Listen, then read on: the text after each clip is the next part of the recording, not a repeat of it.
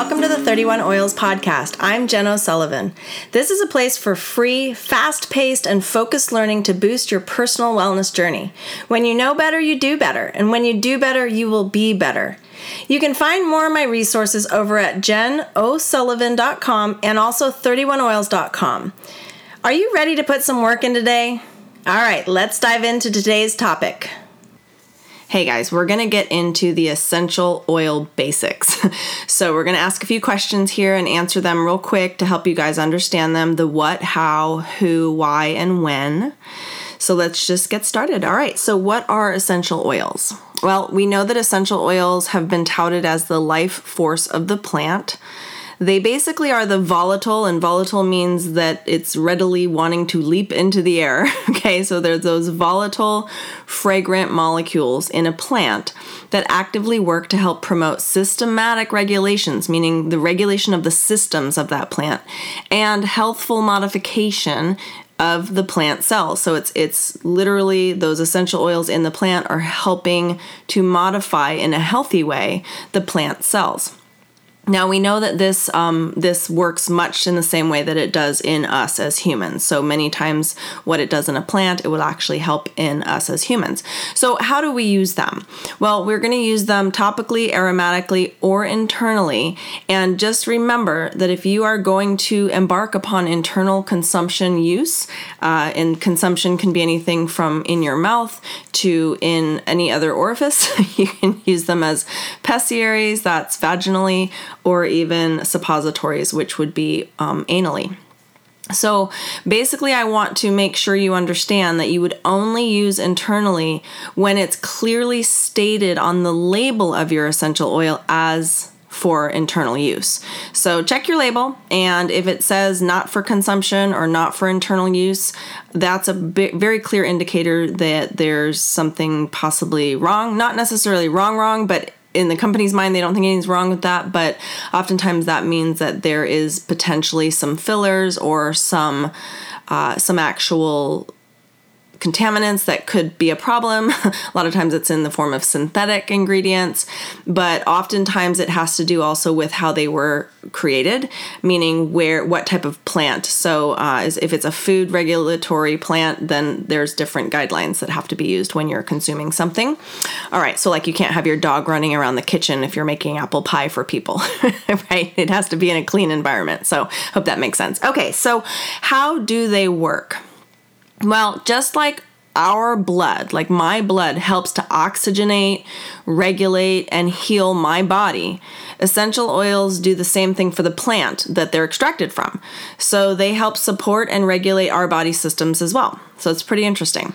So often people ask, well, who should use them? Shouldn't like the elderly and little babies not use them? Actually, everyone should use them, even animals. So just know that it's something that we all use. Anytime an animal, your dog eats grass or, an animal eats a plant, they're eating essential oils. And so know that babies can use them as well. There's just different safety precautions we want to take. And certain animals shouldn't be consuming certain essential oils, just like certain humans shouldn't be consuming or using certain plants, right? We know that some plants to be toxic to us. So, we just use logic and we understand which ones we should and shouldn't use. But why should we use them?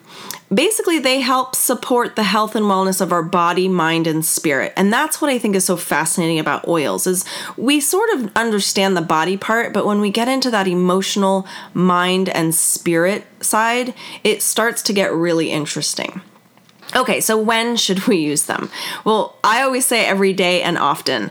Essential oils are not single-use fixes. I know a lot of people call them the Band-Aid fix. We don't want to do the Band-Aid fix. We don't want to only use them when we need them. So they should be looked at like any other wellness regimen that you embark upon. So you don't really start and stop a diet in one day, right? Well, okay, maybe I do. Maybe you do. But when you want results, right? That's the key. When you want results and overall wellness, you basically know that you have to do something long-term and with diligence and commitment.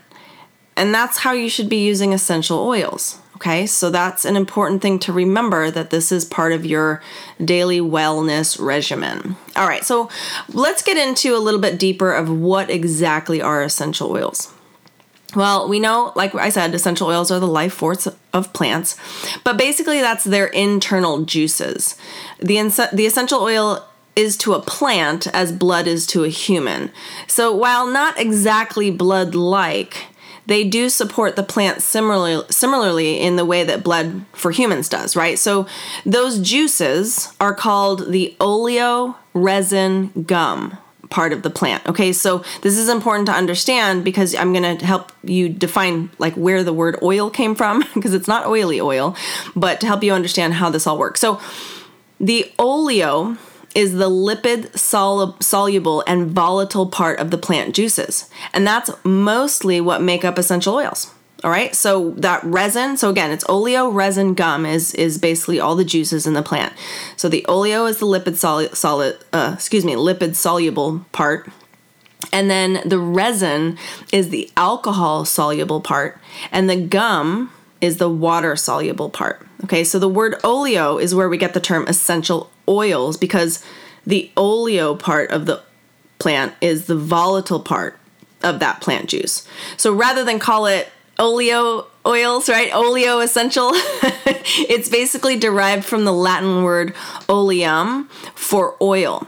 So I don't know that would go over well, everybody calling them oleum, right? But so that's why we call them essential oils. And that volatile means a substance ability to leap into the air.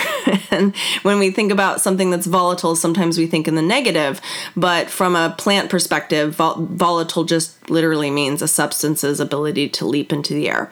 So it's basically why all essential oils are fragrant, most of them anyways, and why you're able to smell some of the more potent oils from literally across the room just by opening the bottle. So they're composed of 3 major fractions. And why I say fractions is because this is where you can get into fractionation or fractional distillation.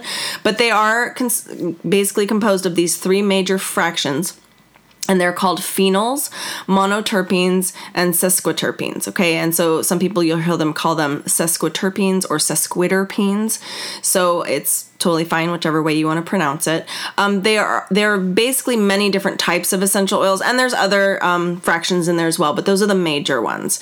But those different types of essential oils, based on how they were produced, from cultivation to distillation, finding out which type is right exactly for who and for what, like that's part of the fun of essential oils, because there are so many different uses, so many different ways in which they work. So I hope that this has been a helpful part of your journey, just to give you a basic overview of essential oils and how they work. So thanks, guys.